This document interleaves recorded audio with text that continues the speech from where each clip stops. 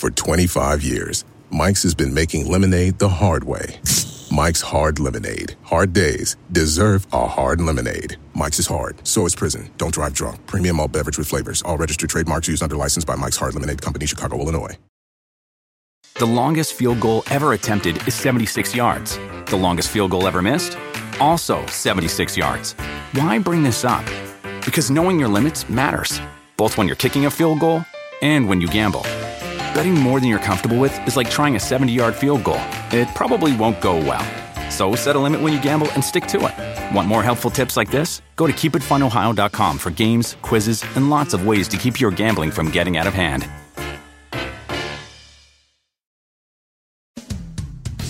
We have a great UFC Unfiltered today with myself and Matt Serra. David Branch joins us for the majority of the show, and we have a great talk with him. Hope you like it. Jaws are dropped throughout this arena. Nobody is sitting down. Chasing that finish. Elbows raining down. Oh! On the button. Are you kidding me? Oh, he hurt him again. He's out. UFC and Digital Media present UFC Unfiltered. And now, your hosts, Jim Norton and Matt Serra. Indeed, we are your hosts. Welcome to UFC Unfiltered. Matt and I are here. We have David Branch coming in shortly. He's here in New York training. I guess he's training at Henzo's, right? Oh, yeah, man. He's a Henzo Gracie Jedi, Henzo Gracie black belt. You got my arm extended. Now it's awkward. So I got my arm extended. Every time we start the show, for the people at home, I charge my phone. Yes, you do. Well, I need that to get home. I like listening to music and stuff. Sure you do. You know? How is it so dead by the time you get here? I don't know. Well, I get up and I have it. If I don't charge it, I use it while I'm shaving or I'm going to go train. Yeah. Then on the train is another hour. You know, it takes it's its an hour toll. coming Yeah, in. it's Okay. an hour coming in. Jimmy, you just jump on the A train. You're here. Me, you know, it takes a little bit. You know, I'm going to talk about that when my contract is up. I'm only kidding. Listen, I'm happy that David Branch is coming in. I'm excited. You know, after I saw that clip of him in that barbershop, we're going to play that when he comes in because I like that. I like that. There's fire there. Yeah, I did too. I guess he's just trying to get people hopped up for this fight. I don't know. Or maybe he's just really just fired up. Yeah, people seem to not like other fighters seem to genuinely not like Luke Rockhold. So he gets that a lot. Yeah. I'm one of the few guys that kind of get along with most everybody. I like Luke when I've spoken to him. I liked him. Me too, but a lot of guys don't. That is true. They think he's cocky or whatever and arrogant. I don't know. I mean, I always got along with the guy, but you know, this is that's exciting. I like when guys don't like each other. You know why? Because they get a fight in a cage. Yeah, it probably feels better for them. Although sometimes when they don't like each other so much, it can make a better fight. Other times it makes them a little hesitant because they both have so much on the line and they dislike the other guy so much, they don't want to make a mistake. That once in a while it works against the fight being exciting. Well, this is what we call an opportunity for David Branch, a huge opportunity. It certainly is. I mean, Luke Rockhold.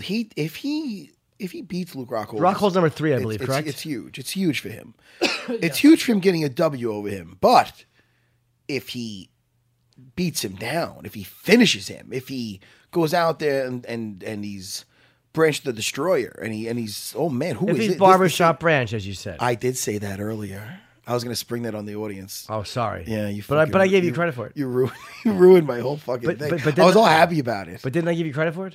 You did, Jimmy. I wish I knew some of your fucking things. No, you're fucking making me laugh now. I had a big thing all set up. Oh, I didn't know. No, that. I didn't, Jimmy. I didn't. I was going to say this. This is what I was going to say. Matt called him Barbershop Branch. Well, because I just said it because Matt. I didn't know you didn't. I didn't realize you didn't even say it. You didn't let him coin it first. But I did say, as you said earlier, Yes. it's Matt's. Thanks, Carlos Mancina. And I'm only kidding. What other fuck is that? Fucking use it. I'm only kidding. No, this is the thing. If he made an example of him, if he went in there and he destroyed him, they'll be talking about David Branch. BB's got to do this. They won't be saying the same David. They won't be like, oh, no, that's David Branch. They'll look at that Instagram and they'll say, look, man, just like we talked about TRT Vitor. Sure. Broke Fitch. That's right. Barbershop Branch. Now we got BB, yeah. Barbershop Branch. I like that. What? I like that. I love it. I love it because you came up with that. You're my friend. Barbershop Branch. Prick. If that sticks, yeah. I remember Jim Norton came up with. It's all good, Jimmy. You'll get full credit. Jimmy, listen. You said it. Remind me. I automatically give credit. I can't take. I know you can't, Jimmy. I don't know. You're not trying to fucking steal my lemon little fucking phrase. That's not going to stick. But I'll tell you right now, he goes out there and knocks him out or strangles him. I think they'll be talking about Barbershop Branch. Or if he gives him a haircut. As we say, that's what Joe. That's. I wish. If you. What'd you say? If you give him what? I said that Barbershop Branch. It looks like if he chokes him, if Barbershop Branch gives Rockhold a haircut. Yeah. All right. Once again, a perfect example of why I wish I controlled those damn things. Because it would have been faster. Well, I mean, it just takes away the effect of the boo. That was a warranted boo. But when you have to tell the joke again, it's fucking sucks. All right, Dana White did announce something. Talk to me. That should be cheered. Oh. Hold on, let me scratch my nuts. Cool. It's not bad, though. I'm clean. No, why would it be? No, I'm clean. Tony Ferguson. What? Will fight Kevin Lee for the interim UFC lightweight title. I'm clapping already. At UFC 216 on October 7th in Las Vegas. Yes. That's a tremendous fight. Hey, let me tell you, Kevin Lee was very impressive in his last fight against Michael Chiesa. Yes, yeah. And the controversial stoppage or not, which I didn't think was as controversial as. I mean, listen, I know. When you watch the replay, it was a good stoppage. It was a good stoppage. I mean, when you stop defending yourself, and you can't play dead. You know what I mean? And I really do like that guy. I love seeing that guy, Michael Chiesa, but it's always a controversial stoppage. Do you watch the replay? Like when Alan Jouban recently got stopped, and then he stands up and he wobbles. You're like, the guy was finished. It was just weird with the other one because the second he went in there, but there's times guys actually went out and then they come right back. But it looked like he was just on the verge of really going night-night. And then when he stopped it, he's like, hey, how's it going?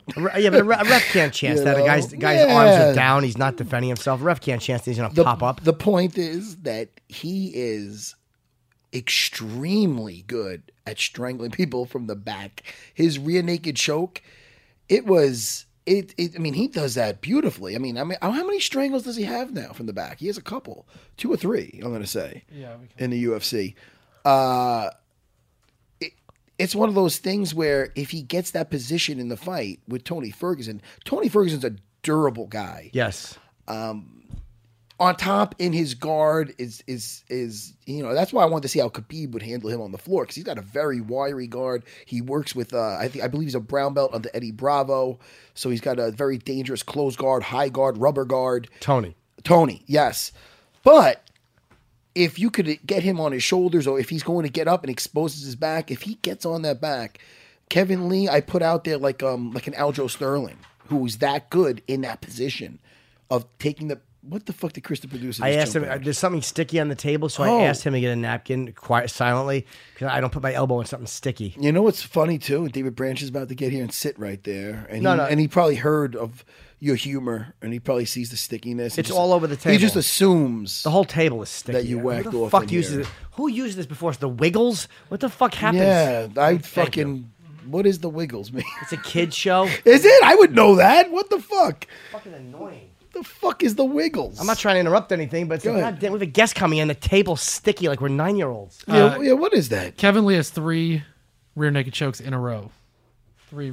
Who was it? Besides Michael Chiesa.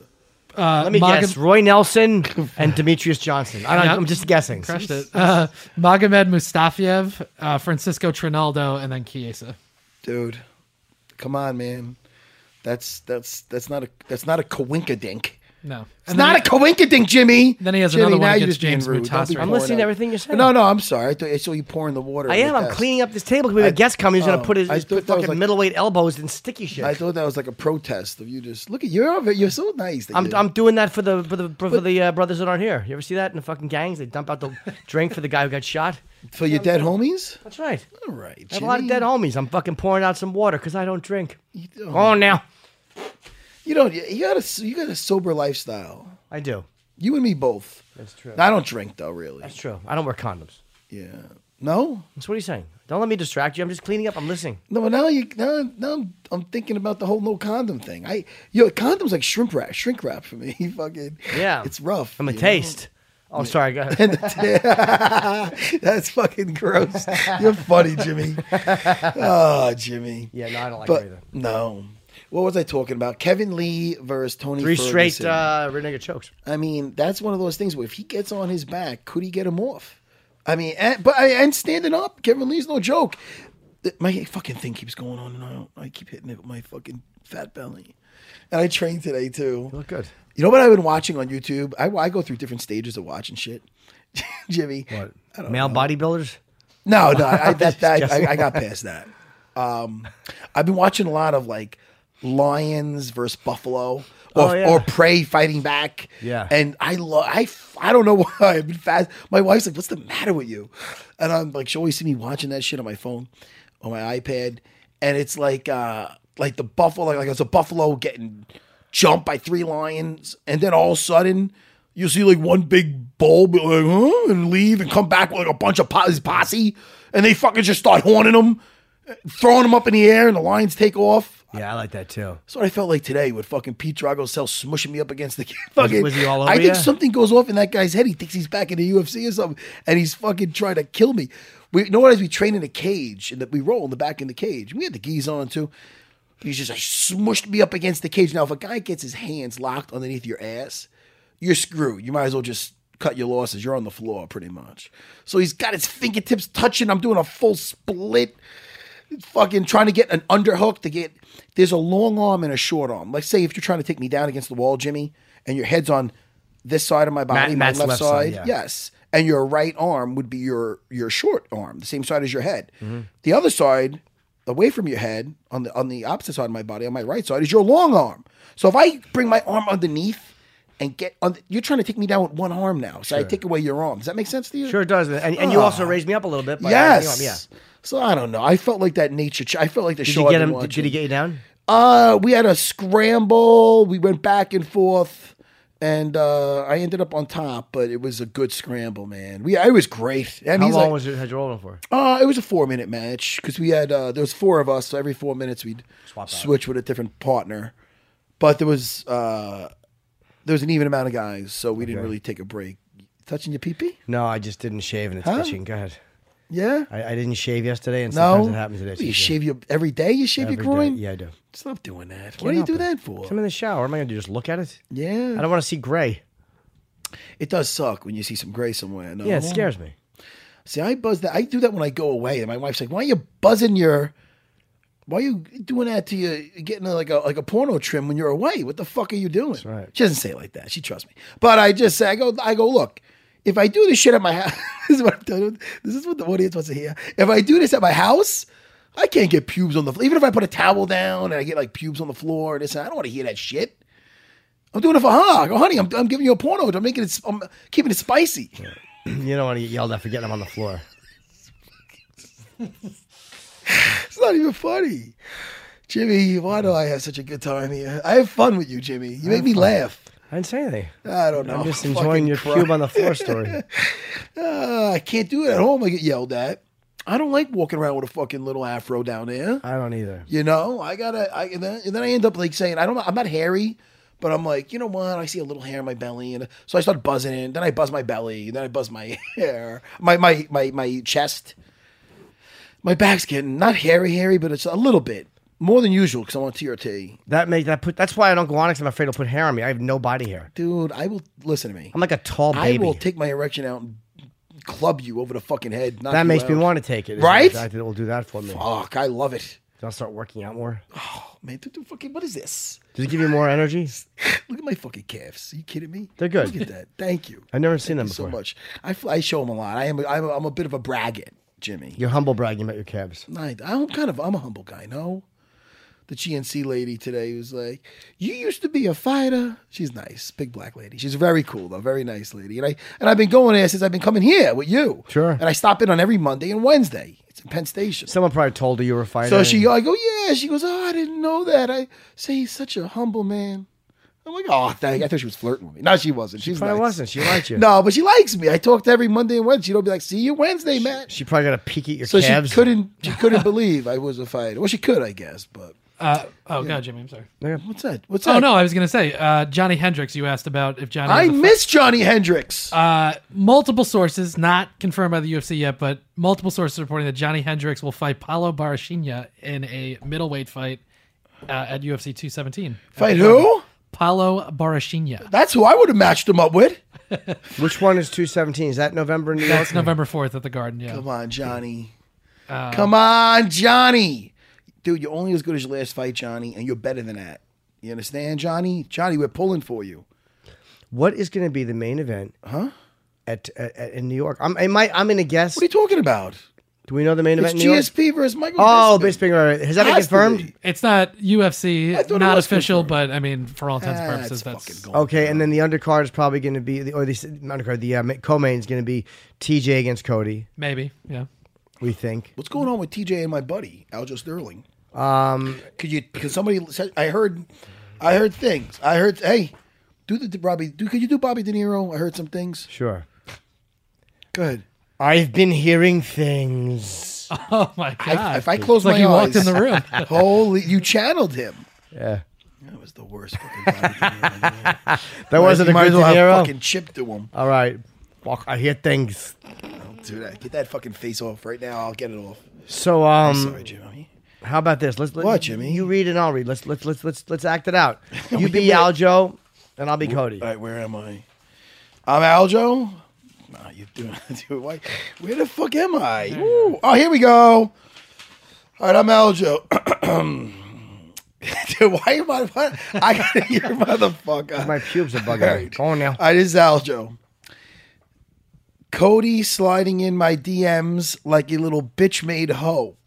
Then a fan tells Aljo to @ Cody directly. Okay. Don't need to.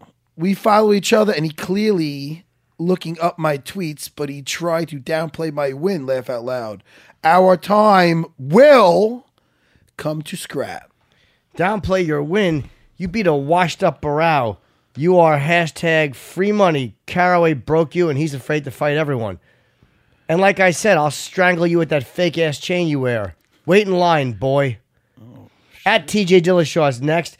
Funkmaster UFC just riding high off the biggest winning we'll ever get. Can't be mad at the boy. Oh, shit. That's me saying, oh, shit, not Aljo. I'm hearing this all for the first time right now. I didn't. Yeah, now you're Aljo. Unless you KKK, stop calling me boy, motherfucker. You liable to get your shit beat in talking like that. Talk your shit. Don't be asshat. Facts. I don't know what kind of hillbilly shit he over there tweeting, but that sounds that out of.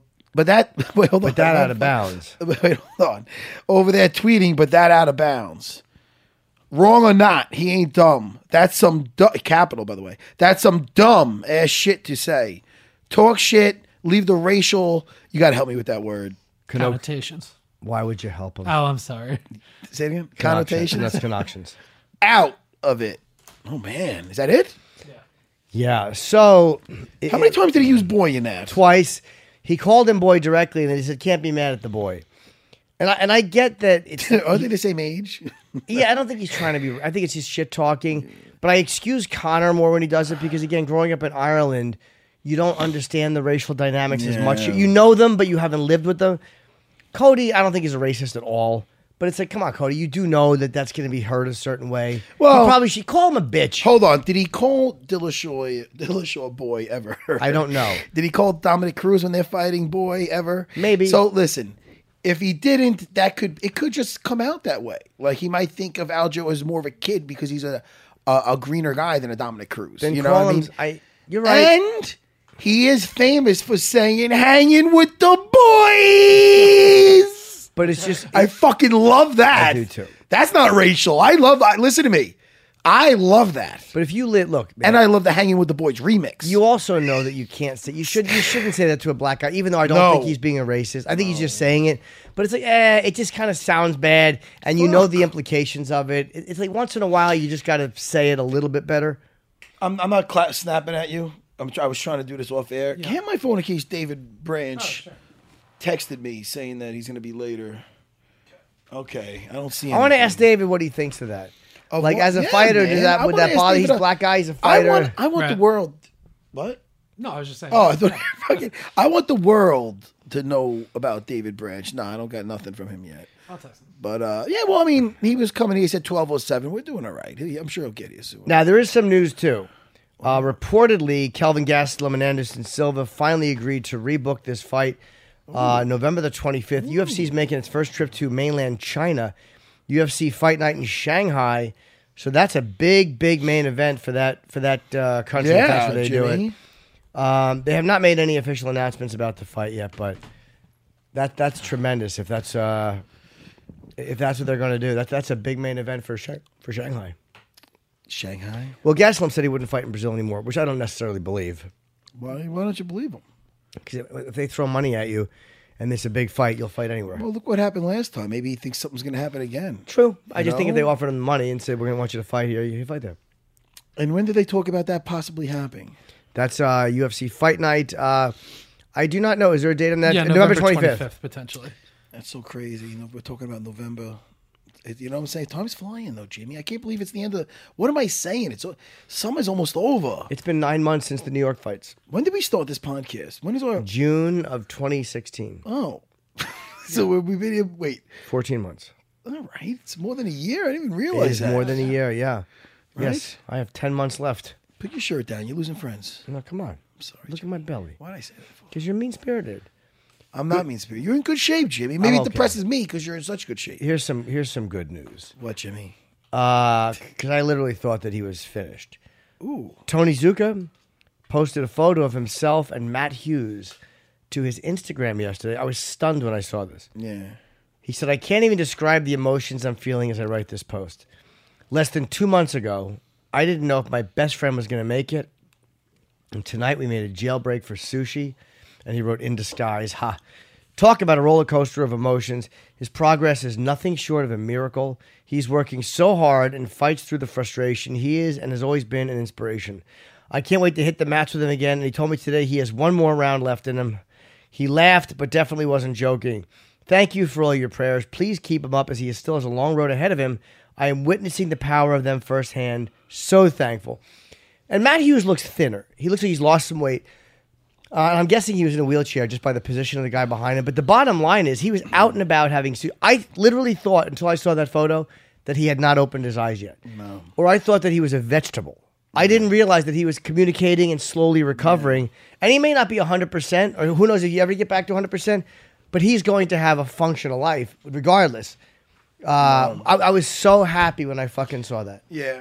That's a light years away from where I thought he was. Yeah, man, and hopefully, I don't know how that works with the head, But he stuck out for some sushi. Yeah. That accident was a couple of months ago. It's not like it was a year ago. Well, hopefully, he's recovering. recovering. The head could still keep recovering. You can. And who knows, I just hope the best, but it is good that he's up and about. Dude, that was tremendous news. Right? I literally I was expecting to say, like, he squeezed the hand or he gave the thumbs up. He's doing much better than I thought he was. That's great news. That is very good. Very, very good news.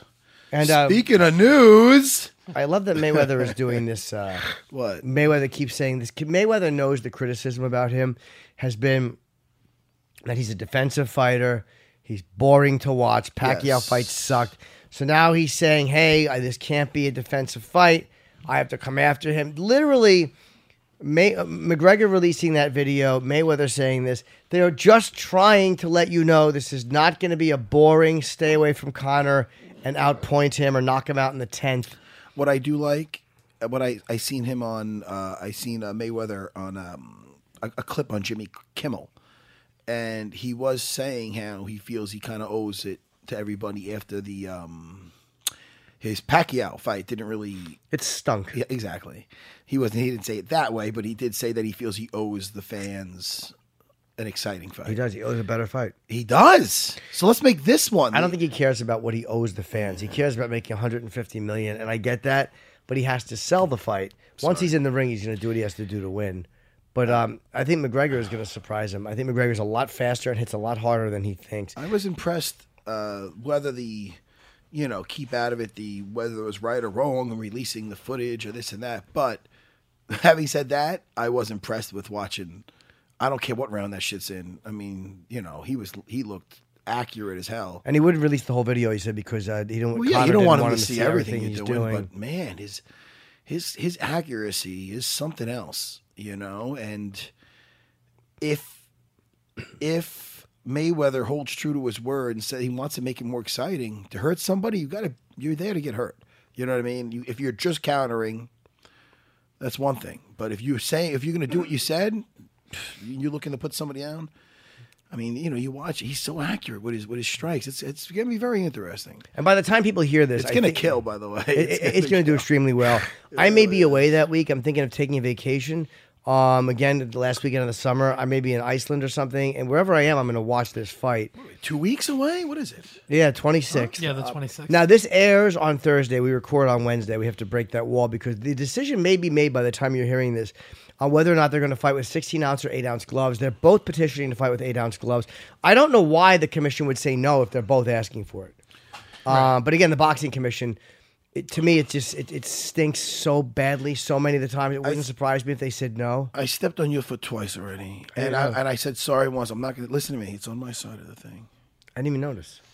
I might do it again. Go ahead. It's on my side of the. Yeah, I'm just sticking my foot out straight. I can't help Jimmy! it. I'm uncomfortable. All right, my fucking Jimmy. pubes are bugging me. What's going on with you? You are moving around a little bit. What's the matter? I told you. Your pubes are bothering you? Is that what it comes down to? A little itchy. I'm happy your throat is better. It's much better. I took antibiotics. It still hurts a lot. Like I swallowed water before. I'm still in a lot of pain.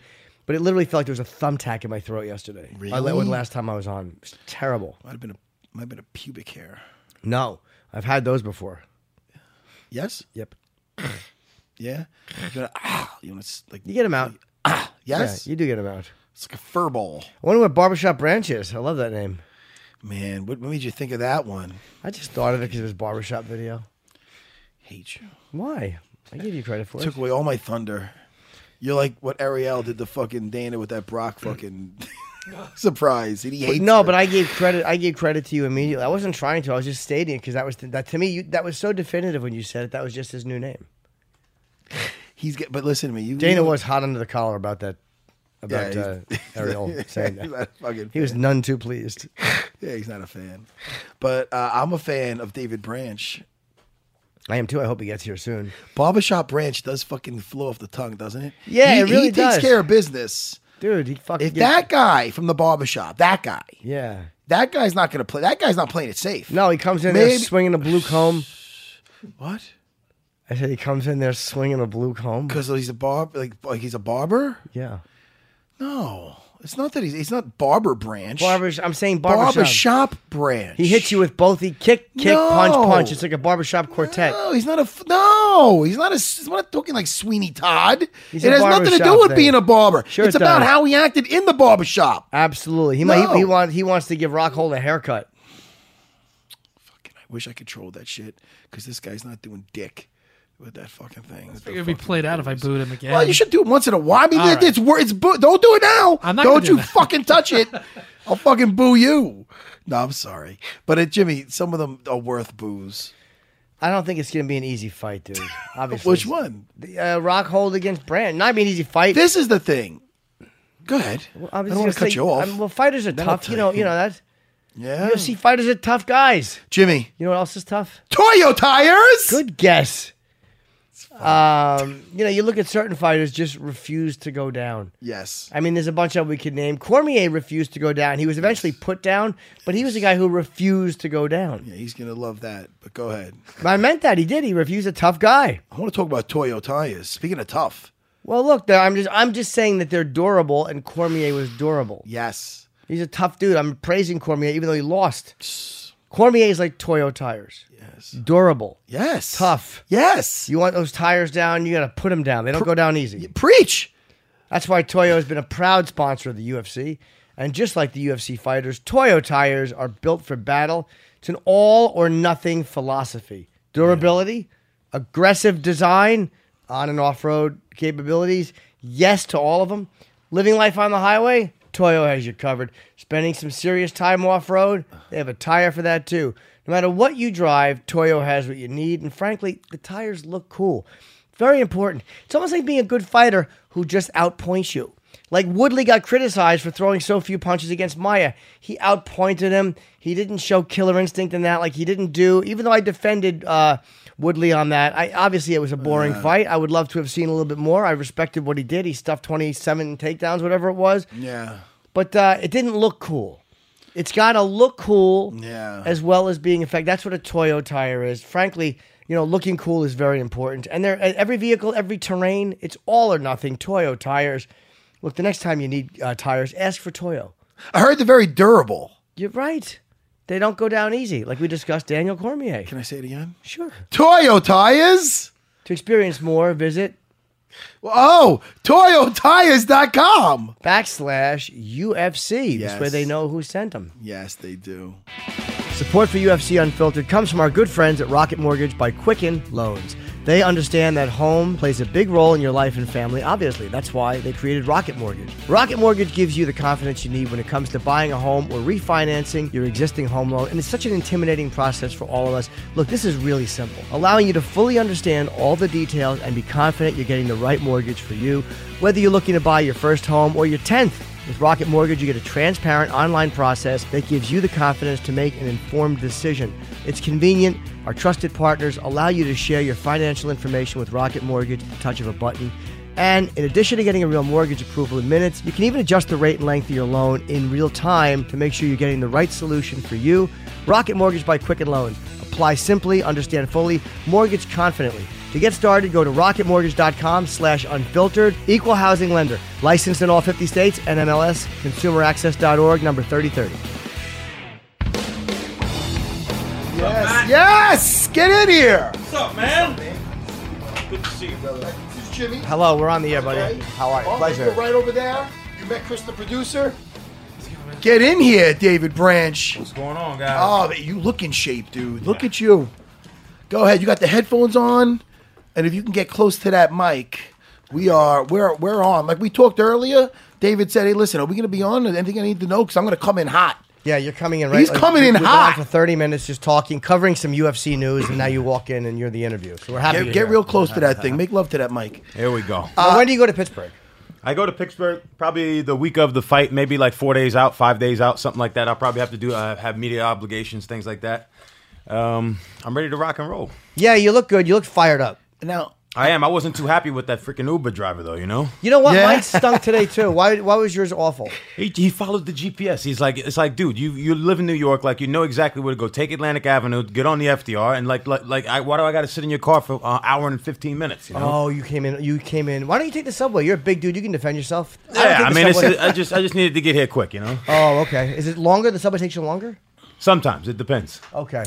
you know that David Branch and myself, it's almost like it's almost like college alumni. We're Henzo Gracie Academy. Oh, you are. That's right. He's a black belt right. on the Master Henzo, correct? That's right. Yes. When did you start down at RGA here in the city? I came from Helson Gracie Academy. I started around 2004. 2004. Yep. That's it. Because and Matt is one of my senior classmates. He is. I would always Yeah. I would always see David when I'd come down because I was fighting in the UFC at that point. But I opened up my storefronts in 2001, so I wasn't. By that time, who took my role there was John Danaher and Sean Williams, who was probably there when you were there, Yep. right? Yep. So I just missed seeing David on a daily basis because I was in the city 5-6 days a week. Up until 2001, 2002, because I was still there. I'd still see you every time I'm in the city, training hard. And look at us now. I know. Now you're I know. headlining a UFC show. Yeah, I can't wait to do this thing, man. Does it feel different than this is your first time headlining a UFC card? Mm-hmm. Does it feel different than I know you were the champ in the other in the World Series of yes, Fighting? exactly. Does it feel different? Like in this, is more pressure or? No, it's the same, Matt. I mean, it's just like, I was exposed to a lot of stuff there, and I think that it was good training for this. It's all the same at the end of the day. If you if you allow yourself to be overwhelmed by the environment around you, then that's just on you. You know what I mean? You still going in there with a dude with gloves. You know what I mean? With who you've trained for, you kind of like scouted them out. You just got to blank out everything else. It doesn't matter. You know what I mean? You just got to go in there and take care of business. So the additional media obligation, which is, to me is the difference between like being, besides the pressure of the main event COVID, is you have so many additional media obligations, but that doesn't distract you or bother you. It doesn't. I mean, I think I needed to get the first one out. I mean, I can't sit here and just lie and just say, okay, like that stuff doesn't affect you. I mean, my first fight back in the UFC, I fought in front of 20,000 people. I was like the first fight on the pay-per-view card. I mean, and I hadn't been in that situation in a long time. I think that I did pretty good. That was with Christoph Jotko. Yes.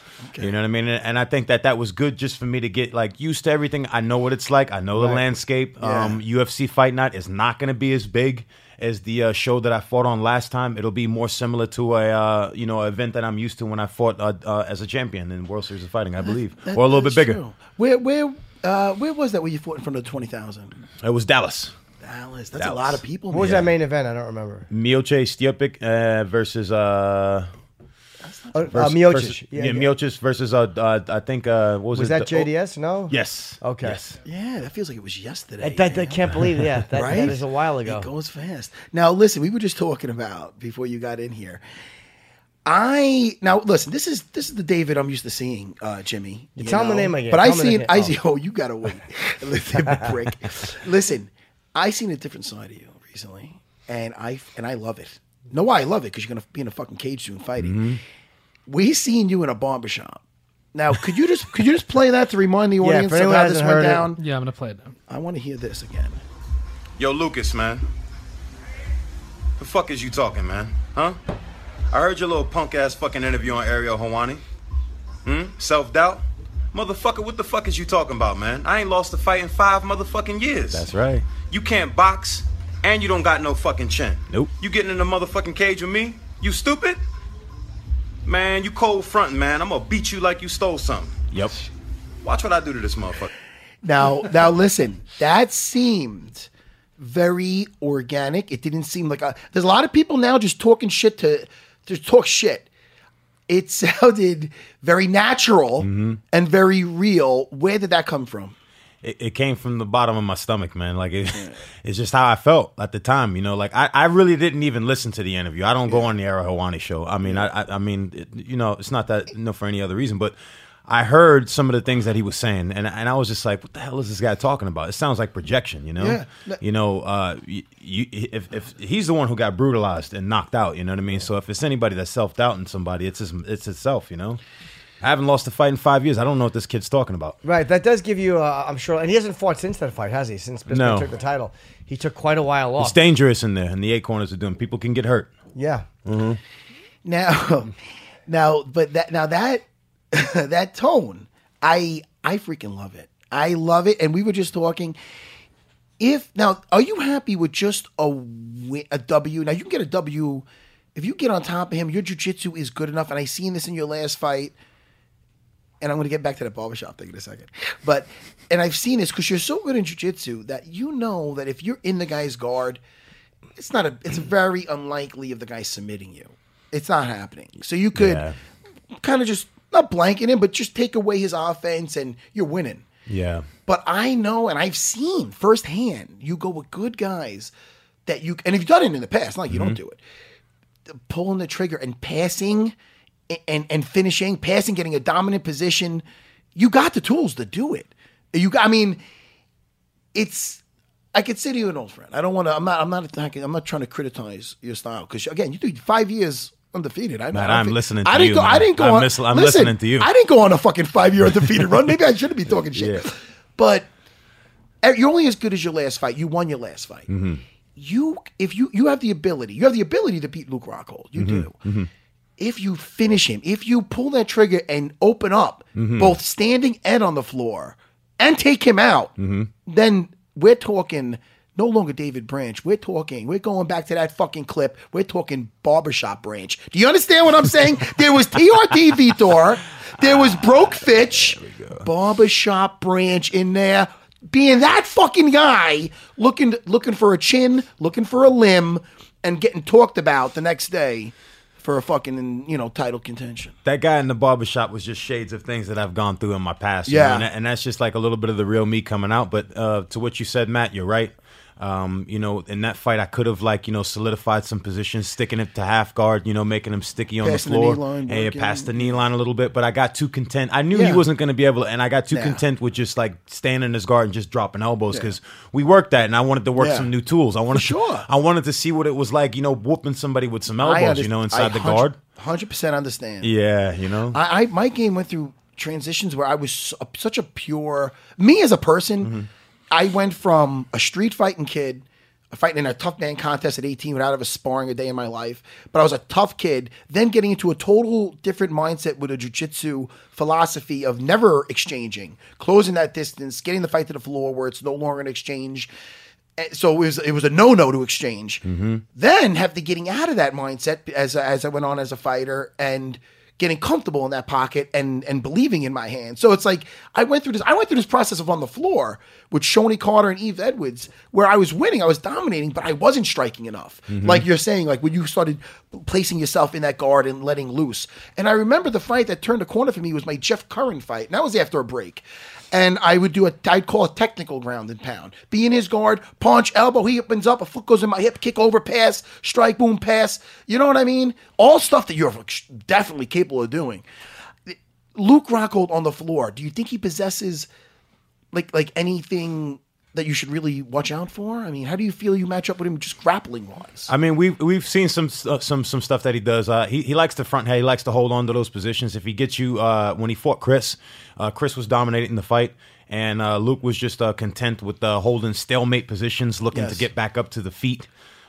Sticky guillotine. Sticky guillotine. It's one of those. Even with one arm, it looks annoying. He likes to play around with that. He'll try What's a sticky guillotine? I haven't heard. Well, I mean, that's not even a coin. I mean, in other words, like when Chris was getting him down, and Luke didn't have both hands locked up for a guillotine choke, but with just one arm in, it was still threatening enough. Right. So Chris couldn't really settle in on cross-eyed, or it was annoying him enough where he had to address it, and it was making space for Luke to get out. I'm sure we addressed this. Mm-hmm. Mm-hmm. You've been working a lot on the floor with Renzo, with Danaher, with the Danaher Death Squad. Nice. I've been working a lot with Jerry Rinaldi, another one of my grappling guys. The Rinaldi brothers.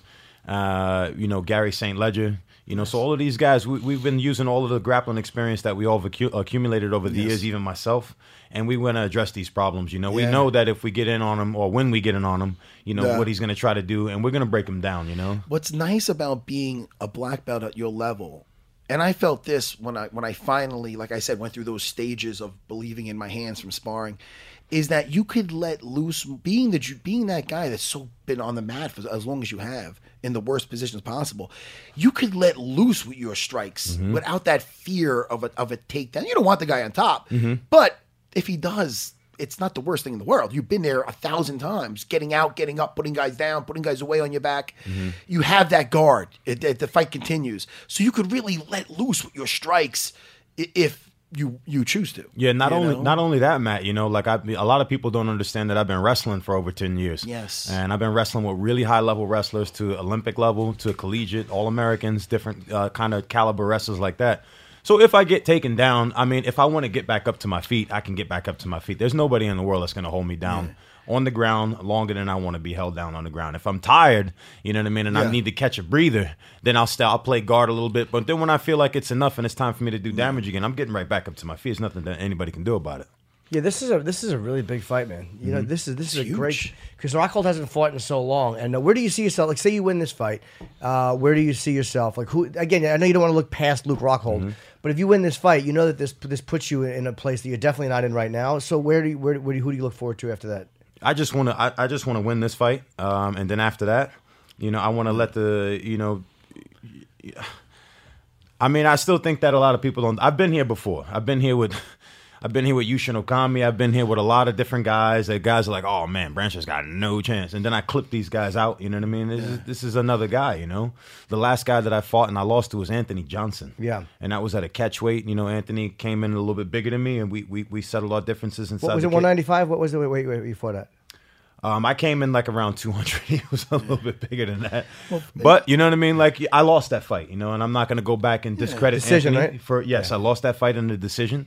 And then from then on, you know, I took a different attitude, you know, and I became a professional. Well, Yushin Okami's a huge feather in your cap. Mm-hmm. I mean, you know who Yushin Okami is? Jimmy Norton. I don't know why I said that. Yeah. He's fucking dangerous as hell. Yeah. Big, powerful guy, you know?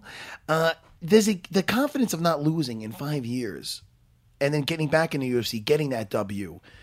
Confidence has to be at an all-time high, no? And the prior experience in the UFC and then going on that win streak out of the UFC, I mean, what do you take from all that experience? Do you feel like a different guy in there now? Does it feel just more in the octagon? Like even the walk out, does it feel more comfortable? Everything feels comfortable, Matt. I'm like really numb to it now. I'm not gonna. This is gonna be my 25th fight. If you don't got things down packed by then, you know what I mean, and you're not a little numb to it by then, I mean, like, what are you doing? You know, experience is so important. That's what I'm saying. You know, it's like, you know, it's just it's one of those things to where it's like I'm just trying to master the amount of violence that I can inflict on a person, and I have such a large vocabulary of techniques to draw from that, like. Sometimes I just get lost in what I want to do. You know what I mean? Yeah. Why did you say you became a professional after the Anthony Johnson fight? What did you think that you didn't do? I mean, you obviously have to worry about his power. So what do you think you didn't do in that fight that you wanted to do? It was my preparation. It was my mindset leading up to the fight. It was how I prepared for the fight. You know, I didn't take it serious. I wasn't, you know, I was training, you know, don't get me wrong, but like I wasn't training like I train now. Right. This is all I do every day. You know, I mean, beside, you know, running my business and stuff like that, this is what I do. I eat, sleep, and breathe this. This is nothing else. What kind of business? I have a jiu-jitsu school, David Branch Jiu-Jitsu. Oh, where's that? That's in Hoboken. Oh, okay. I didn't know that. Well, man, how long did you have your own spot for? Almost a year now. Oh, okay. So it's fairly new. Mm-hmm, mm-hmm. How do people find out about that in Hoboken? Is it the website or something? Website, you know. What's the website? DavidBranchJiu-Jitsu.com. Oh, there you go. So this is big not only for you as a fighter, but it raises the profile to the point where people see, like, oh, yeah, okay, I saw that. This is so it's a big fight for that as well. Yeah, I mean, that always helps, you know what I mean? I think that business is always going to do well. I've done enough in the sport already. Sure. That if I just wanted to just drop the gloves right now and just say I don't want to do this anymore, I'm still going to be fine. But, you know, I came to the UFC for one purpose, and that's just to get my hands on the belt and defend it a couple of times. And that's what I'm here for, you know, to check on that. Are you a good teacher? Like, meaning, are you like a patient teacher? I'm a patient teacher. I teach from my experience, like somebody like Matt who's done it. He's been there and done that, you know. So, like, when he teaches his students, he's teaching with a certain kind of conviction and belief. He's done it before, you know. So it's just like, listen, you're gonna do this, or you know, it's not gonna work for you. That's it, you know. There's something about when you show something where, like, yeah, this one saved my arm from getting broken versus Caro Parisi. When you're like, yo, I can show you this one that saved my arm or got me out of getting strangled in a real fight. Yep. The students it's different. Students like that. Mm-hmm. But that's what's nice. That always gives you. Having a school, or me, I've always been a teacher as long as I've been a fighter, actually even before. And it always gives you that feel, you know, that comfortable feeling of if everything went away, you still have your school, you still have your jiu-jitsu, you know? How'd you get involved with Brazilian jiu-jitsu? Because I know, did you have the wrestling background first? No. I came from a karate background. That's what I'm saying. What was your first, into martial arts first? What'd you start off with? I started off with karate, and I thought that was jiu-jitsu because it was spelled JUJIGTSU, and it was traditional Japanese jiu-jitsu, which was like wrist locks and stuff like that. How old were you? I was like 20. Okay. 20, you know? All right. And then from there? From there, I did like a bunch of karate tournaments. And I just would like buy UFC and Pride tapes. Yeah, you know what I mean. And I would just like study from that. I would buy the old grappling magazines. Matt Serra used to be in the grappling magazines. You know, a bunch of you know, pioneers of the sport were in those kind of magazines. In the grappling magazine, the Black Belt magazine, and they would go through these like tutorials of like the move, and I would just do that with a couple of friends. And one day my sensei was like, look, man, you know, I think that you're in the wrong place. And he sent me an address to a Helson Gracie school that was in the Bronx. Oh. And that's how the journey started there. That's where you're from, right? Who was your teacher there? Mike Casey. He was Mike Casey. You're from the Bronx. Yes. No, what was it like growing up there? Was it a safe upbringing, or was it like one of those ones you're either going to go one direction or the other? You either go in one direction or the other. Really? You know, and it's pretty. When you get shot out the gun, you're pretty much geared to go in one direction. Yeah. If you can veer that bullet off, you know, then you're pretty strong. You know. Yeah. Did you have times where you thought like you might not go down the right? Because it's hard if everybody around you is doing a certain thing. It's kind of hard to not fall into it. No, I fell into the same thing that was available in my environment. That's all you do. You know what I mean? Like, how did you get out of that? Oh, man, like it just had that. Like, routine? it took me getting like locked up again and again and again. It took me going to work and just realizing that I'm on the train with the same people, the same time every morning, and I was like, wait a minute, man.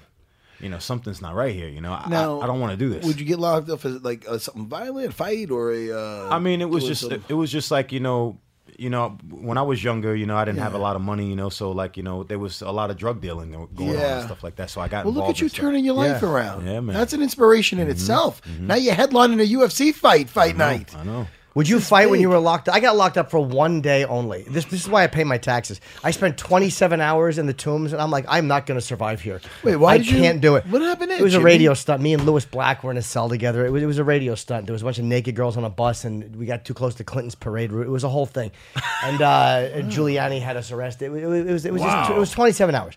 But they put us in the Tombs just to break girls our on balls. a bus getting her. That got me both horny and scared at the same time. We were literally just calling into the radio show. That's called bullpen therapy. Yeah, it worked too because Did you burn your clothes? I always do. I always did. Oh no, I guess because They stink. They do, Yeah.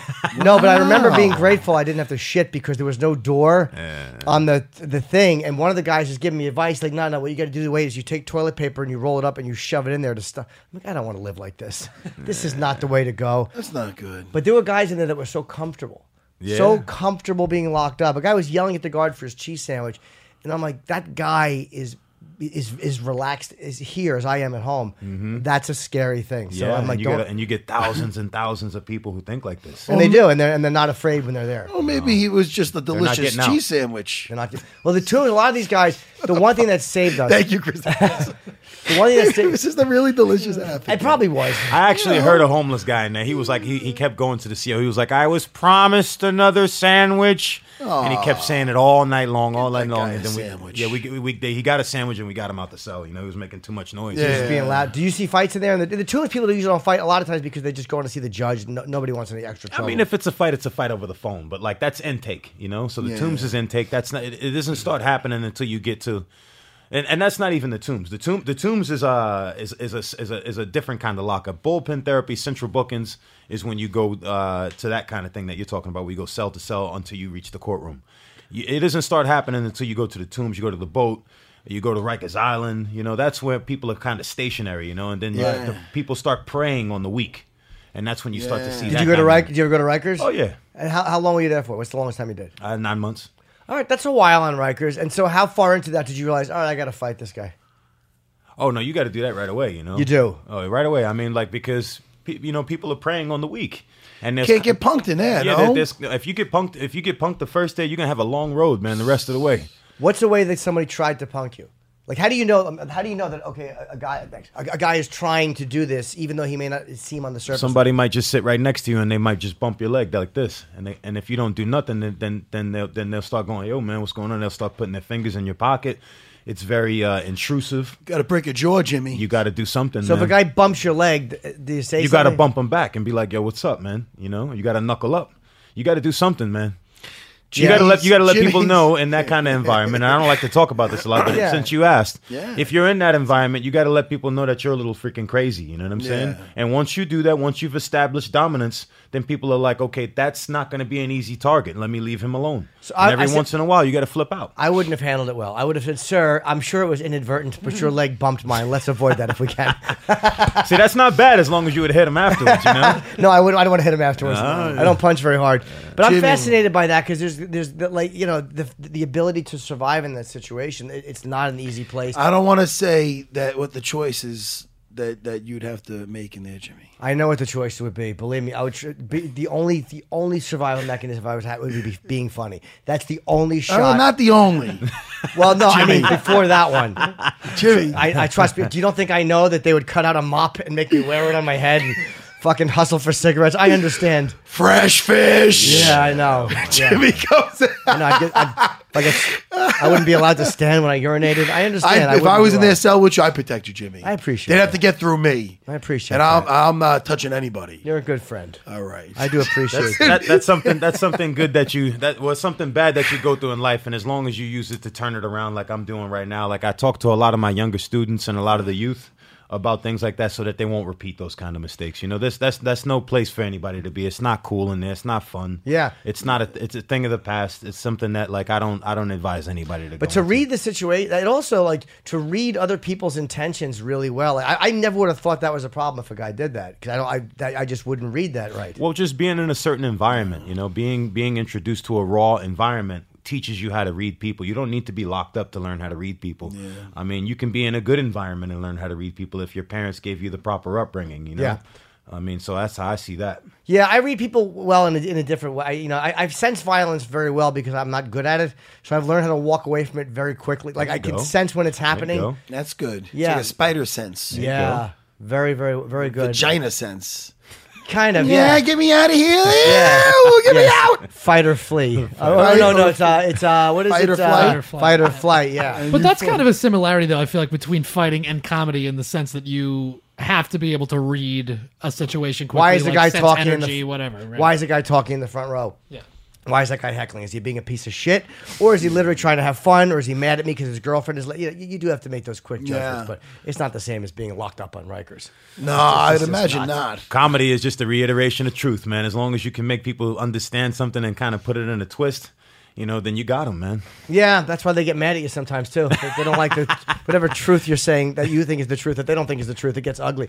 But speaking, Matt and I were talking before you came into it. I wanted to ask you about this too, about fight promotion. There's a little bit of flack now going back and forth between Aljo Sterling and Cody Garbrandt, because Aljo wants to eventually fight him for the belt. And it got to a point, it was almost like when Conor and Mayweather, you know what I'm talking about? When Conor and Mayweather, where they were going back and forth, and he said, get in line, boy. Cody said this to Aljo. And he said, you can't get mad at the boy. And Aljo's like, unless you're KKK, stop calling me boy. It got to a racial place. And how do you feel about like pre-fight promotion like that, where a guy is saying something? Would that personally offend you? Would you go like, that's fucking out of line, or that's just pre-fight shit talking? I mean, I don't like to try to take things on like a racial platform, but I could see where he's coming from. If somebody's calling you a boy and you're a freaking man, you know what I'm saying? Especially if it's like, in that kind of context, but like, it is what it is. I mean, from a fighter's perspective, beyond this whole racial thing, Aljamain he's hungry, man. He's a young lion and he wants to eat. And he's letting the champ know, like, yo, man, like, I want to scrap, so you're sitting there talking all this waiting in the line stuff, and I'm talking about fighting, Yeah. So I don't know what the hell you're talking about, I get it. Yeah, the same thing happened with Conor and Floyd. They went after Conor. Well, the only thing that's saving Cody is his clip of hanging with the boys. Yeah. He likes to say boys. He does. He said boy and boys. That might be saving him. It is different. We don't have that clip. Boys, boys is different. Do we have that clip? Because I fucking love it. It's very different. Even if you put the remix on, I need to hear him say it. But I don't. By the way, did you ever see that clip of the hanging with the boys? Well, then you have to hear it. It's so great. He's drinking at an Ultimate Fighter house. I'm sorry, Jimmy. That's okay. You probably have something way more interesting to say than what I'm saying now. So he's drinking with them at. I don't even know if he's drinking, but everybody's drinking at the Ultimate Fighter house, and they kept going to clips him. And every time he looked at the camera, or else he'd be saying, "Yo, hanging with the boys." Didn't his girlfriend say something to him too? Oh, she's funny. It was kind of cute. She's just like, "You're acting like a douche." Yeah, he was a little. It was fucking funny. You got it? Listen to this.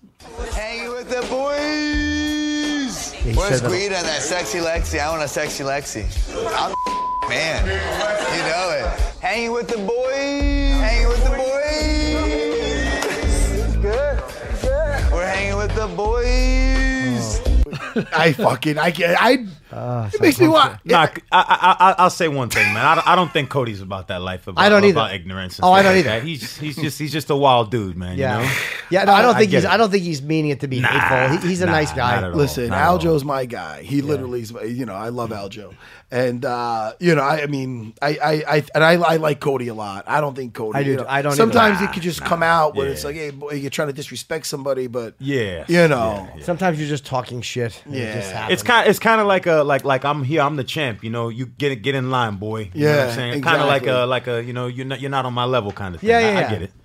I think Aljo's just like, you never. The only problem is Aljo's funny though. Aljo's like, you're not calling in all your beefs with TJ Dillashaw and Dominic. I don't think I heard boy once. So I'm like, all right, Aljo. Once I'm like, no, he's not like that. But I don't think Cody's like that. I think sometimes when you're just talking shit to fight, people just say things, and it and other times you're just hanging with the boys. Other times that's what you're doing. Can't stop. Once I hear it, it's in my fucking head. I understand and it annoys that. the shit out of everybody around me. No, it doesn't annoy me. It does, Jimmy. No, Because it I'm going to doesn't. say it 10 more times before we're out. I would love you to say it 12. It never bothers me. What else? Other UFC news we got? We could talk about with the great David. I want to know Bridge. more about the Bronx. Did you ever read a book? There's a great book called Random Family. It's about this woman. She spent 10 years in the Bronx with these Latin families, getting to know the way they live. It was a fascinating look into life in the Bronx. You ever hear of it or read it or no? Sounds like my mom's. Really? No, I haven't read the book though. Yeah, it was really. She just kind of immersed herself in the South Bronx and talked about the families there. It was a great book. I had nothing else to add. I was just gonna. That's the beginning, middle, and end of that You story. have a lot of siblings or any siblings? No, I have a sister. Not you, Jimmy. I got 4. I got 3 on my mom's side, and I got 21 on my dad's side. Oh my! That's your record, by the way. your 21 and dad. 3. 21 on your dad's side. 21 on my dad's Are you tight side. with your dad? We all right. We all right. Yeah, I a mean, little bit. My dad's is a crazy Jamaican dude, man. Yeah. He's a. What's with the? Let me just ask you this. No, because Aljo's Jamaican. You talk to Aljo Sterling at all? A little bit, yeah. Aljo's yeah, got 19 brothers and sisters. What is with these Jamaican men and spreading their seed? They have very few things had they a little, enjoy doing. They had a little Genghis Khan in them. Yeah. man. Right? They want to live. When man. they find something they like, they do it a lot. It's amazing. 21. Wow. Well, they're right in the same ballpark. it's too much. 19 with Aljo. Too much sea moss, man. Too That much. is a lot. Now, With how many? With a few different women. Oh yeah. I'm amazed at what a rap you must have to pull it off with that many girls. I mean, I mean, my dad was a different. He moved a kind of different way. Some guys would just have a mouthpiece on him, Yes. so they're able to make the smoke. And my dad had a lot of money because, he was a drug dealer back in the day, so he was a millionaire. Jamaican. Oh wow. Okay. So yeah, he was. That's real. And when he would pull up in a Baltic blue Benz, he's gonna get anything he wants. It doesn't matter how many good kids that he's got. He's wearing Ferragamos, Rolexes and things like that. So you grew up with that as your dad. That's a tremendous. That's like the guy you're looking to. So I mean, I didn't see that part because he was gone out of my life before that. was, But okay. those are the stories and the pictures that I see of him. You know what I mean? But does he do that now or no? oh no, those days are over. Okay. He's not in jail though. No. Okay, cool. you have children? Yeah, How many kids you have? I have 2 and 1 on the way. My son's good, gonna be born, congrats. hopefully before this fight. Oh, nice. Really? Yeah, he's due the 10th of September. And Oh, you- that's great. how old are Congratulations, you- man. How old are your other kids? 8, and my son's about to be 7. My daughter's 8. Same as mine, man. I got 8, 6, and 4. Nice. That's great. Nice. That's awesome. Now, being a father, is it not the prime? Is it the same baby mamas or Different. couple? It's all right. Yeah. Now, how are you and your children? Because I'm as a parent, I can't understand. I just can't comprehend when guys are not involved with their kids, or so. I just can't. It's just almost mind blowing to me, and I lose a lot of respect for guys that are. Watch, he's like, I don't even talk to my kids. I'm looking at him. I go that don't, because the kids. They're like, yo, where's my dad? Where's my mom? And you've been through that with your Been through father. it. Been through How does it feel with yourself being a father? Does it make it? How do you look at being a father coming up the way you did? I mean, I understand a lot of things, and I'm not angry at my father the way that I used to be when I was a kid because I'm a father myself and I've been through the struggles with women. Yeah. So I can understand some of the things that he's gone through. You know what I mean? Like, I have with my son and my daughter, I don't have a complete healthy relationship with their mom. I'm a great role model right now for my kids, and I would be somebody that should be able to be around their kids, and it's really difficult to spend time with my kids because the moms, I have to go through and all of this kind of bull crap and stuff like that, you know, and it's you got to deal with it. You know, you're doing good, you're moving on. You don't fit the description that they're telling the child. You know what I mean? You're winning, you're doing things, you're an influence on other people. I don't want you hanging around that guy. You know, that guy's not a piece of shit the way I've been telling you he is. Yeah. Right. You have to hope when they get older that they start to, in a lot of different people's cases like this, that, you know, right now they're just hearing a lot from their mother. When they get older, they start making up their own mind. Oh, look, there's my dad on TV. Oh, look, there's him in an interview. There's him fighting in front of 20,000 people. And instead of selling drugs or doing what he could have done, what a lot of guys where he came up with done. So they will eventually, it's got to be difficult because I'm not in that situation, but, you know, the most I get is, you didn't put out the garbage, your dad. I get that. Well, you know, it's like, I don't get some serious shit.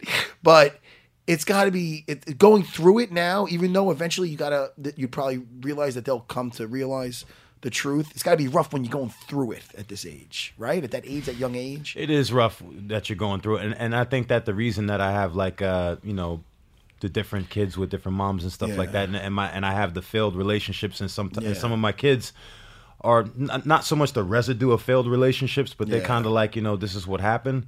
It's because I needed my dad, man. You know, I didn't have that schooling, man.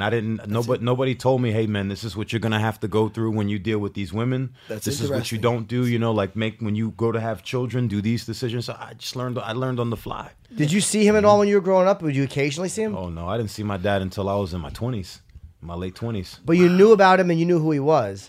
I knew about him and I knew who he was, and I heard that I had other brothers and stuff like that from him. My brothers were also athletes and stuff like that, boxers, professional boxers. Oh, okay. But you know, I didn't you know, rekindle a relationship with my dad until I was about like 26, 27. What was that like to talk to him when you were an adult? It was kind of crazy, man, because I was looking at him. I heard all these crazy stories about him, and then like, you know, when he first pulled up, you know, he came with his boy. And he had a 38 on him, you know. He was like, me off, I know y'all big man now, you know. So I was like, damn, I'm not mad at you, Pop. I just he brought a 38 just in case? Yeah. That's hysterical. Yeah. And but was he happy to see you? He was happy to see me, but like if I tried some stupid shit, you know, like he was definitely going to put me in my place. Yeah. You know? It's amazing. That's my dad. The biological bond is amazing. Like even if you feel he didn't do right by you, or you know what I mean? Like, it's still blood. It's right. It's like you have that forgiveness. Totally. Where somebody who might be like, oh, how could you talk to him if he wasn't there for you? But yet you still, you know, have that love, right? Mm-hmm. Isn't it strange? Well, I mean, for me, because I had like always a deep understanding. I'm a deep person, you know. I'm not a shallow dude, you know. So with me, I looked at it, and I always look at two sides of the fence, you know, two sides of the coin. You know, some of my brothers, they don't like him. They can't stand him. Some of my sisters, they don't like him. They're like, oh, he didn't do anything for me, but they don't understand his troubles. Yeah. They never really said, what did this guy have to go through? What did my mom do, you know, to also cause situations? You know, but, you know, being in my relationships and stuff like that, I knew that he wasn't the only one at you know, who was a part of the reason me not spending time and growing up with him. Wow. So, by the way, that was a tremendous Jamaican accent you just put on. That phenomenal. Yeah, it was phenomenal. It was good. Yeah, I understood about half. I can't pick it all up. That was very good. So you guys started talking and you just got along. We got along. I hung around him and I was like, man, this is an ill dude, man. You know, this guy's like, and he just told me all these crazy stories. He told me I used to like, because he was into betting on on racing horses. And he said that like how, you know, he almost got into a beef with John Gotti. You know what I mean, on one of the aqueducts, because that was like his thing. He had a lot of money, and that's what those guys were doing. They were betting money on the racehorses and stuff like that. So he would just tell me stories like that, and I'd just be like, damn, you know, this is. I thought I was a bad dude until I met my dad, and I just realized I just made bad choices. Yeah. He was the gangster, you know, so not me. Has he come to see you fight? Nah, he watches it though. He does watch it. Yeah. And what does he think of that? I mean, he said. Like he said, he like you gotta hurt these kids, man. He said it's a hurt business, David. You know, you gotta beat them boys. You gotta beat them up. Where in Jamaica is he from? From all over. I mean, he's got a lot of family in Mandeville, Kingston, different parts. Have you spent time there? Never been there. Yeah, I've never gone either. But Kingston's supposed to be at times a scary place. Yeah, Shantytown a little bit over there, you know, and he's been through all of that stuff, you know. I got a lot of family that is still there. Oh, then maybe you could hook up Jimmy with a gig over there, Jimmy. Do your thing over there. They probably See, I flew here from New York. Do your chip thing. I'm sure there are gigs and resorts and stuff like that, but I Yeah? I don't travel enough. We're talking about Shantytown, man, not the gigs and not the resorts. Yeah, I probably wouldn't do it. I don't think I would go over No too zinc well. houses, The no problem zinc with houses. Shantytown? I've driven through them in Brazil. With when I your was- fucking doors locked. Oh yeah, I didn't get out. Yeah, I figured blame I'd try to you. act like I live there. But no, they you do that when you're in a place you're not familiar with. But no, they actually do that in the favelas. You can actually go in, but you have to have permission from the dealer. But we just couldn't. My friend Keith, he's from Philly, and we went and he goes, we can't do that. He goes, it's like you can't just go in there and look at people in their house. It's like going to a petting zoo. It's just creepy to go in there and watch people living in poverty. I got to ask David something now. Being, the whole Jamaican thing. I got a buddy of mine, Jamaican Pete. You know Jamaican Pete, right? He's a Henzo Gracie guy. It's a while. This is a while ago, man. I must have been in my mid-20s, and we were talking about banging about whatever with chicks and this and that. So he goes, look, man. He goes, I got this stone, this little Jamaican stone. He goes, you wet it. And you rub it on the tip of your cock. Listen. He might know what I'm talking about. Yeah. You rub the stone on the head of your cock a few times, and man, you'll go all night. Here's what that is. It's probably a freebase rock, which keeps your dick harder. Cocaine would keep your dick harder if you have cocaine. That's called pussy sufferation, man. But what? So wait, you heard of what I'm talking about? Or For no? sure. What's the rock? It's like a little like a Chinese stone, and I guess it just like numbs you up, so you could go to town for a longer time. See, I would lose my erection though. I would hate that. I would No, lose it's my not heart good on it. about it though. I remember I did that thing, and maybe I did too many wipes on it because I wanted to impress a girl. And fucking, she's like, "Oh, did you use any like lubricant or anything?" Like, her pussy was numb afterwards. And I'm like, "Oh, I guess that didn't really do the trick." Yeah, I'm like, I don't even know if this feels good, but I just feel numbness. I would lose it. Yeah. Who am I kidding? It felt good. But my point is that it was ages, but he gave me that thing, and I remember being like, "Oh, I got the secret. I'm gonna be destroying things." Who wants to borrow someone's rock though? No, he gave me my own rock. It's a little pebble left. Jamaican Pete's been fucking. The secret is in the diet, man. As long as you got a good diet, you're gonna be able to give them girls cocky all night, man. What's it? Really? All right, let's discuss the diet because whatever help I can get at this age. I had Burger King and I slayed some. I did all right this morning. I ate horribly. Thank God I rolled this morning. You remember Jason Gershon? Yeah, man. Of course you do. I do, yeah. Yeah, man. He fucking. I trained with him this morning. He's a Henzo Gracie black belt. Actually, he's my black belt. What the fuck am I saying? And Pete Dragosel, of course. How often do you roll like in the off season? And do you put the gi on at all anymore? Or no? I do. I put it on with my students like every week. You enjoy it, or I enjoy it. It's fun. They're breaking the grips. It is. I do enjoy it. I don't make too much of it. I don't look at it as sporty. No. I'm not that guy to undress you. There's guys that just look at this move and they take the little jacket off and they're feeding it on. I go, hey, dude, that's too many moving parts. Yeah, I like to use it as a jacket just to strangle somebody, Right. And offset That's the where I'm balance. at. Jimmy That's gets where I'm Jimmy likes when I talk about jiu-jitsu. I do. I'll grab a sleeve here and there, make Yeah, my of course. grips on the gi. There's nothing but, wrong like, because they can grab you back. yeah, I'm not like undressing But, and all but that. you have to, like, when they're grabbing you and they're controlling you, you have to address those grips and fight, and it helps your posture. It really does. Only the one, Matt, when Henzo hides the lapel in the hand. Yeah. And he goes, look, when I put the arm across the neck, the motherfucker forget that I have this on the other side. And then look. What's that Oh, mean? oh. That's a good Enzo. It's a great Enzo. What's that mean? He hides the lapel in the hand. Like he'll go to choke you with his arm. Yeah. But he's got the lapel inside of his hand, So when you go to defend the arm, you grab the arm, but you left the lapel behind, Okay, so and then he chokes you with that. Yeah. It's fun, Jimmy, and it's something you could use with the gi is a jacket. See, Matt will see jackets. We'll be in the subway, and he'll see a jacket, and he'll go, "Oh, that's a gift." Oh, like 100%. that's nice a leather jacket.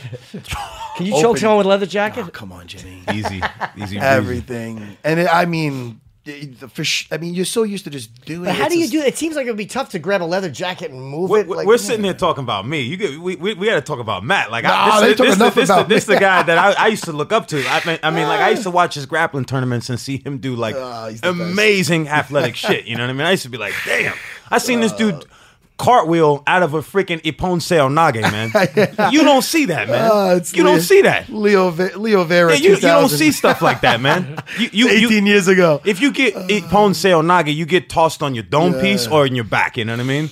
You don't cartwheel out of something like that. You know what I mean? That don't happen, you know? Branch is great, man. We came from the same lineage, man. You know what I'm saying? You just weren't having it. That's what it was, man. No, Henzo would teach me not to accept it. Don't accept it, man. There's one thing if you're on top and a guy's trying to put you down on bottom, and let's say they got you in a scorpion grip on your leg or a lockdown, whatever you want to call it, and your knee's going to separate, you got to cut your losses. Other than that, don't accept it. Fight it to that. So, I mean, Henzo always put that in me, man, especially in tournaments, because he'd be like, look, and it transfers over to fighting, where a guy gets on top. You know, worst case scenario, if he's getting up from bottom, you're both neutral. But if he gets on top and you allow him to put you down, now he's dominating you. You don't just do that because you have a decent guard. You know, that's the problem with some of these guys just snatching their legs. The guys are going to get on top, they'll go with a leg. If they lose that leg, now they're on bottom. That's all fine and dandy when you're just having a submission grappling tournament. Submission tournament, whether it's jiu-jitsu or no-gi grappling. But you're in a fight, now a guy's throwing fucking elbows on you, and you're conditioned to doing that. Yeah. So I'm not hating on the leg locks. I'm just saying, every time I reversed the fight from bottom from on top in the UFC, it was when attacking the leg. But there's a big difference between doing that and losing a position. You know what I'm saying? For that risk where a lot of times it's hard to get that fucking submission. You liking the legs a lot lately or no? I mean, so for fighting, you know, I'll do something. I'll sit back on the guy's leg the last 20 seconds. Of course, why not? You know, I'll do something like that, and I know how to get it fast enough that if I get a hold of that heel, I only need like a few seconds to get the pain going. But I'm not going to do something like that in the middle of a fight. I'd rather come down and rain in the steel, you know? Because you've got a very strong positional game. Yeah. You know? Yeah. So, I mean, I'm really excited about this fight with you and Luke because, I mean, first of all, it's great. He's a great name, man. The guy's only got maybe a few losses altogether. And this is how come he hasn't been? Was he injured? Is why he didn't fight so long? I don't know. That Bisping fight feels like it's been Lawler took a long time too after Woodley knocked him out, and I'm wondering, like, did it just psychologically? Because physically he was probably ready to come back, but I mean, he was kind of saying that he wanted a couple other fights. Some guys weren't taking the fight. When was that fight with Bisping? When's the last time he fought? I think it's like 13, 14 months. Yeah, ago. it is a while ago. I mean, really? Yeah, it feels like it's longer than that. That is pretty long, actually. It's over a year. How many? You had a couple of fights in that time. About 3. And who has Bisping fought since then? He fought Dan Henderson. That's right. And he fought. Wait, did he fight anybody else besides Dan Henderson? The Silva fight was before that. Yeah, Henderson's the last one. Henderson's the last one. Yep. I don't mind him fighting George. You cool with George? You know St. Pierre. He comes into the city. What do you think of GSP? Luke's last fight was June 4th of last year. Oh, okay. So, 14 months. What do you think of GSP Bisping? Is it hard to be honest now? Because you are buddies with him. We are putting you on the spot. Oh, you're friends with St. Pierre. Listen to me. Honesty's the best thing, man. We need that barbershop branch right now. Look at it. Man, George is going to get fucked up. No, I'm only kidding. But listen, honestly, what do you think? I mean, like, knowing George, you know, I don't want anything bad to happen to him. You know, I think that he's taking a lot of time off. But knowing how he is, okay, and even me picking up certain of like some of his training habits and you know, his ethic. He's gonna train real hard. He's gonna be, you know, really prepared. He's gonna, you know, make sure he goes in there and he's gonna drill the shit out of moves and stuff like that. Politically wise, you know, it puts me in a bind. You know what I mean? Because, you know, Bisping loses that fight, then we're talking Robert Whittaker becoming, you know, the champion and his interim belt being honored as champion, and then now we're talking about me swinging in the wind until the knee gets, you know, fixed up, and then we got the Cuban. You know what I mean? So, you know, it gets a little political for me. I'm not really going to speak on that too much. I just hope that the best man wins. Yeah. You know, I would like George to make money in that fight, you know? So it does, right, because you have to start thinking of your place in the rankings and who you're going to fight next and where you lie. I mean, it's strategic. You have to think that way. I mean, it's certain guys in the division, obviously, that, you know, I don't, you know, really choose to fight. You know what I mean? Rafael Sapo, Natal, of course, Derek Brunson. You know, that freaking guy sleeps on my fucking kid's bed. Chris Weidman. Who Brunson does? What's this? Derek sleeps on your kid's bed? Yeah. I mean, like, you know, when he comes over, or he sleep on my bed. You know, he's got keys to my house.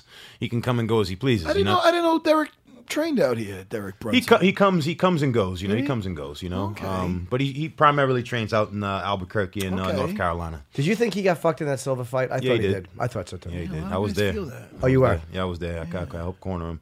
But those are like three guys that, you know, I don't really have any interest fighting, you know what I mean? And I think that there's enough guys out there and enough other opportunities where I don't really have to, you know, do that, you know what I mean? Yeah. I mean, unless it has to be, you know what I mean? And then we got to go out and then we got to talk as men, you know what I mean? Like, yo, what are we going to do here, you know what I mean? Beside all of this shit, you know? Yeah. I mean, but if I can avoid those, then I'm gonna do that. You know? If you can avoid the guys that you really like and know, and it'll be harder to. Those guys are the ones, that I don't really want to static with those guys. You know. Yeah, it's got to be harder if you really like somebody. When you it's not even that. It's like part of the. And also, I remember David came down before to help Chris. They got some sparring in down at Longo's. That feels like ages ago, but you know, I mean, and Chris goes into the city a lot, so it's like when you train with each other every day, you don't. Or enough, it kind of makes it a little awkward. You know what I mean? For you and everybody around you. And you got to get up to a certain amount. You know what I mean? You've been in there. You got to. It is the hurt business at the end of the day. Like, in other words, like Jimmy, like if he's gonna fight Chris, it would be a little conflicting because I'm like, all right, now I got to train Chris to try to hurt my friend. Like, you know what I mean? Yeah. To try to hurt him. It's not because winning. Yes, it'd be great if you could just get down, maybe and get him in a choke, but otherwise you got to beat him up to get that choke. You know why? Because he's trying to hurt you. Yeah. So it's like it gets tricky with that. You know what I mean? Yeah. And you could listen, if you're around the UFCs enough and you're around other fighters, you pretty much like everybody. Like Chris Lytle's I love that guy. I really love that guy. He's a great guy. And we were very conflicted on our second fight. Yeah. And we ended up doing it. And I got a scar to fucking with me for life, which I don't mind. That's strange. I like that better than with a guy that I didn't like. Like if Frank Trigg gave me a scar, I'd be like, oh, that cock. But it's Chris. I'd be like, I sometimes I'm shaving and I see my scar. I go, I gotta call Lytle. I haven't talked to Lytle in a while. Because I don't give a shit, man. I love that guy. But it was conflicting. Because I had to fight that dude in his hometown in my last fight. It's my last fight ever. And I'm like, man, if I win, I'm going to be I'm taking my guy out and my buddy in his hometown. It's weird. It messes with your psyche a little bit. It does, right? It does. It's like what Matt said. It's the hurt business. And when I train for fights, when I train to fight a fighter, I'm training to use maximum lethal force against him. I'm trying to hurt you, man. You know what I mean? Like, and I've done some messed up things to fighters, you know, and you know, that's not even the half of what I can do. You know, I don't even think I think I know what I'm capable of if I just go out there and just really open up on somebody. I've always been strategic. You know, I've always been a thinking guy. I've never just blanked out on somebody, you know what I mean? But like, you know, that's the thing. You know, when I sign a contract, like I'm fighting, you know, Lucas, you know, I'm you know, my mind frame is on, you know, killing this motherfucker, you know what I'm saying? Like, and that's it. You know, I don't want to know. I don't, you know, want to be his friend. I don't care about the shit that he's done. I don't care about the good things that he's done for communities or people, or if he's been fucked up. I'm gonna go in there with one kind of thing. I'm gonna try to fucking murder this motherfucker. You know, I'm gonna hurt this kid. You know, and you know, for him too. Do you put it in your mind at all what the other guy's mindset might be? Because this is a huge fight for him. The first fight since he lost. I don't care. I mean, he better be thinking like me. Because if not, then it's gonna be he's gonna turn over and he's gonna give it to me easy. You know what I mean? But he better fight. You know, because if he don't, then it's gonna be bad. And this is 5 rounds. Mm-hmm. How do you feel about that? You've done that before. This is my world, man. I have the most, beside Anderson Silva right now in this division, I have the most experience with 5-round fights.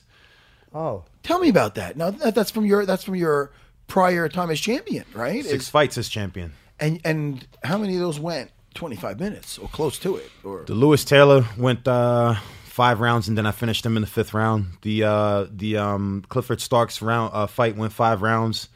The Vinny Magalhaes fight went 5 rounds. The Yushin Okami fight went 4 rounds until I knocked him out. Oh, you know, so I'm used to these 5-round dog fights. You know what I mean? Plus, you're training for 5 too. Yeah, I'm not going to get tired out there. The fatigue is not going to. That's not. I condition myself with like some of the best in the top athletes. You know, I'm a mixed martial artist, but I don't train MMA.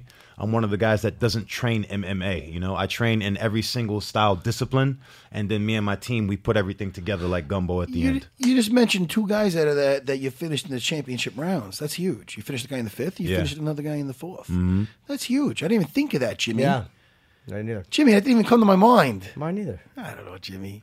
I'm having so much fun. I'm glad David's in here. Yeah, I'm really happy you and came he's in, from too. New York. You know what I mean? He's Glad gonna to be here. he's gonna be a friend of the show. After some UFCs, you got to pop in and talk to us about some UFC cards. Look at the time already, Jimmy. Right? Hour and 20 minutes. Yeah, I mean that's a fucking pretty long time. I'm not trying to make this party end. I'm just saying. What is your Instagram? Because I first of all, I watched your Barber Club shit. Well, that was on Twitter. Clip. It's on Twitter. No, it's on. It's on Instagram his too. Instagram. Oh, is it too? Okay. Fuck yeah. Correct me, Chris, the fucking producer. Yeah, it's what is? never a Give good us move. both your Twitter and your Instagram. Twitter is David C. Branch MMA, and Instagram is David Branch 32 at David Branch 32. It gets confusing sometimes because then you put the at mention from Twitter on Instagram and it's the wrong guy, or the vice versa. It's hard to get the same one on both platforms sometimes. And if any kids are out there that are in trouble, or if anybody's like looking to train, then they go to David Branch Jiu-Jitsu. I want to train. I'm not in trouble, but I want to go. He keeps trying to get me to go to Henzo's, and I'm You just train for free at my place. And you're also working with Jamie English. Jamie English. What the fuck's his Crowder. Jamie Crowder. Yeah. Jamie, you never worked with fucking Jamie English from Henzo's? I've worked with him, but like that's not what. Like, Oh, that's not your boy. Yeah. That's not your guy. I mean, that he's holds my for you boy, every but day. like that's He's not. okay. Yeah. All right. I know you worked with him before a little bit. Who's your main guy for stand up? I work with a guy named Leonard Wilson. Yeah, I want to give credit where credit is due. Yeah, Okay. he trains Saddam Ali, Richard Hitchenson's 2012 Olympian, a lot of former Olympians, a lot of former pro boxers, and then I train with Sean Hines, and Sean Hines is a hardcore Muay Thai stylist. Yeah. I'm training with Anjan Topik, which is one of the best Muay Thai fighters here in the United States. He also teaches at my school as well. He does his own thing, Anjan. So those are the guys that I'm pretty much working with my stand-up. And then my sparring partners, I work with a lot of professional boxers, a lot of Olympians. I'm around that kind of heat, and that's sparring, I feel... I look at like MMA sparring and it looks like a joke to me, It's a joke. You want real boxing sparring for stand-up. I'm used to a heavier amount of sparring, so that's why I'm like a little numb to the violence, and I don't get a whole lot of anxiety in fights. And you get confidence from those rounds you get in. You get, get that shock therapy where you could take a shot, give a shot. yeah, yeah. You know what you could hurt somebody with. And if you're doing it with 16-ounce gloves, you could just imagine. I don't know how much sparring you do with the 4-ounce gloves. I never really did that. I would spar totally with the feet the floor, everything with the 16-ounce gloves, because you could let loose. People do that 4-ounce thing, but with my I have no way. You got reaching at his guy across the room. I have to fight my way in, and so like those little fucking gloves, I'm like, I'm gonna fucking just kill somebody. But with the 16-ounce gloves, what the fuck is my point?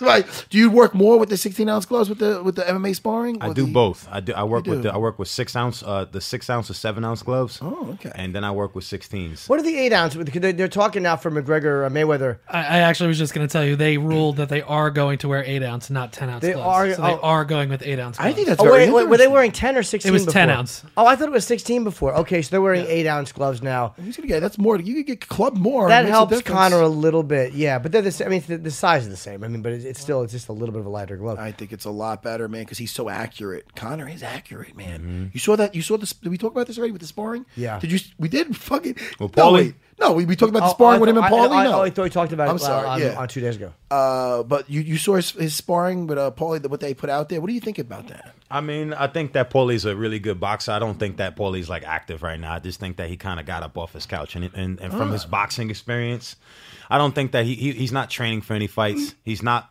a Floyd Mayweather caliber fighter.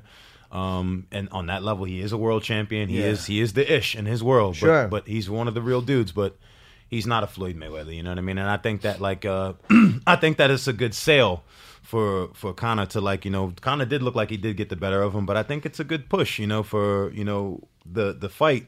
To show Conor ragging out a boxer like that, but that's not him, Yeah, it's I not don't. Floyd. I mean, I know fighting. I'm a fighting man, and I kind of know how this is gonna go. I'm just interested to watch it. What's your prediction on how it's? Because we've heard a lot of the guys, I mean, myself included, do think Mayweather's going to win it, even though I'd love to see Conor win it.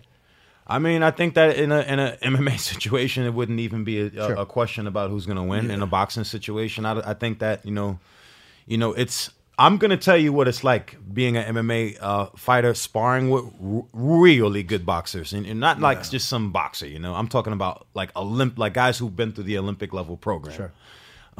They're very hard to hit, okay? And you start to get discouraged when you start swinging at somebody and you're not hitting anything. When you're swinging at air and you realize that this guy sees everything that you're doing.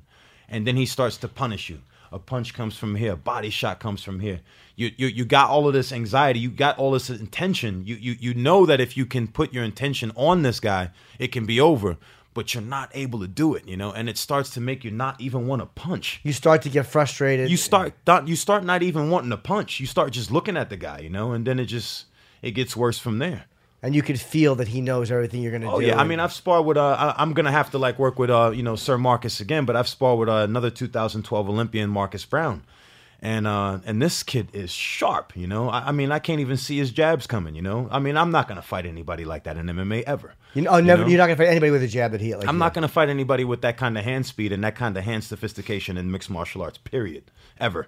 You know, so, like, when I get into the ring with a guy like that, it's intimidating, you know what I mean? Because you just realize that you're way out your league, man. You're way out your league. It's going to take years for you to catch up to that. Doesn't that, in a way, though, like, and again, even though he's in that place, so in a way, does it take a little bit of pressure off? Like, I know I'm not supposed to be as good as he is. It does, but like, you know, it doesn't take the pressure off when you're getting popped in the head. That shit hurts. You know what I'm saying? Like, you can't see it because you don't see it coming. You know, and you're going like that, and you open your eye, bang, ding. You know, you don't know where shit's coming from. You know, he's switching angles on you. You can't hit him. Every time you throw something back, you're getting tired. You feel like you're gonna puke. Missing, you want to start grabbing him. You know what I mean? Yeah. Because you need to get comfortable. Isn't missing one of the hardest things to do too? Like, that really wears you out too. When you're throwing big looping punches and you're missing. You didn't get paid. You didn't get no money. You know. Conor is an accurate motherfucker, though. He is, but not Mayweather level.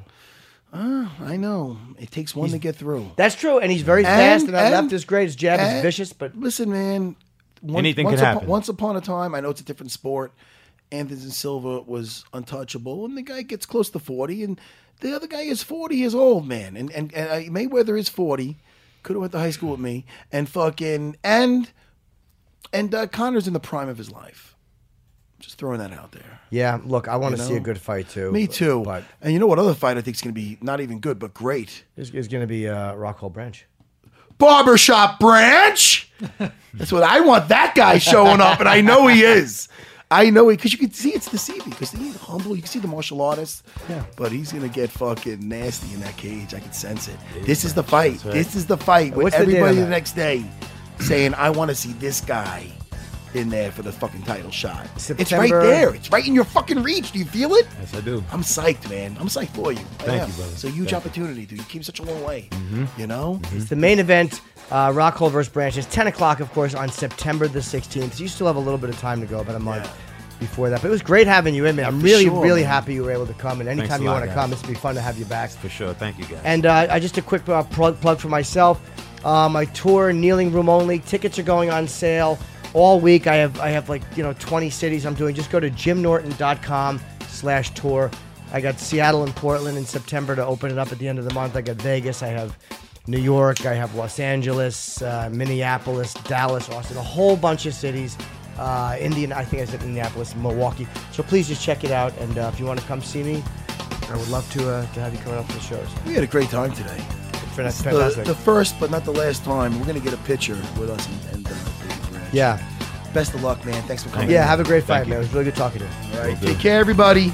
All right. Take care, guys.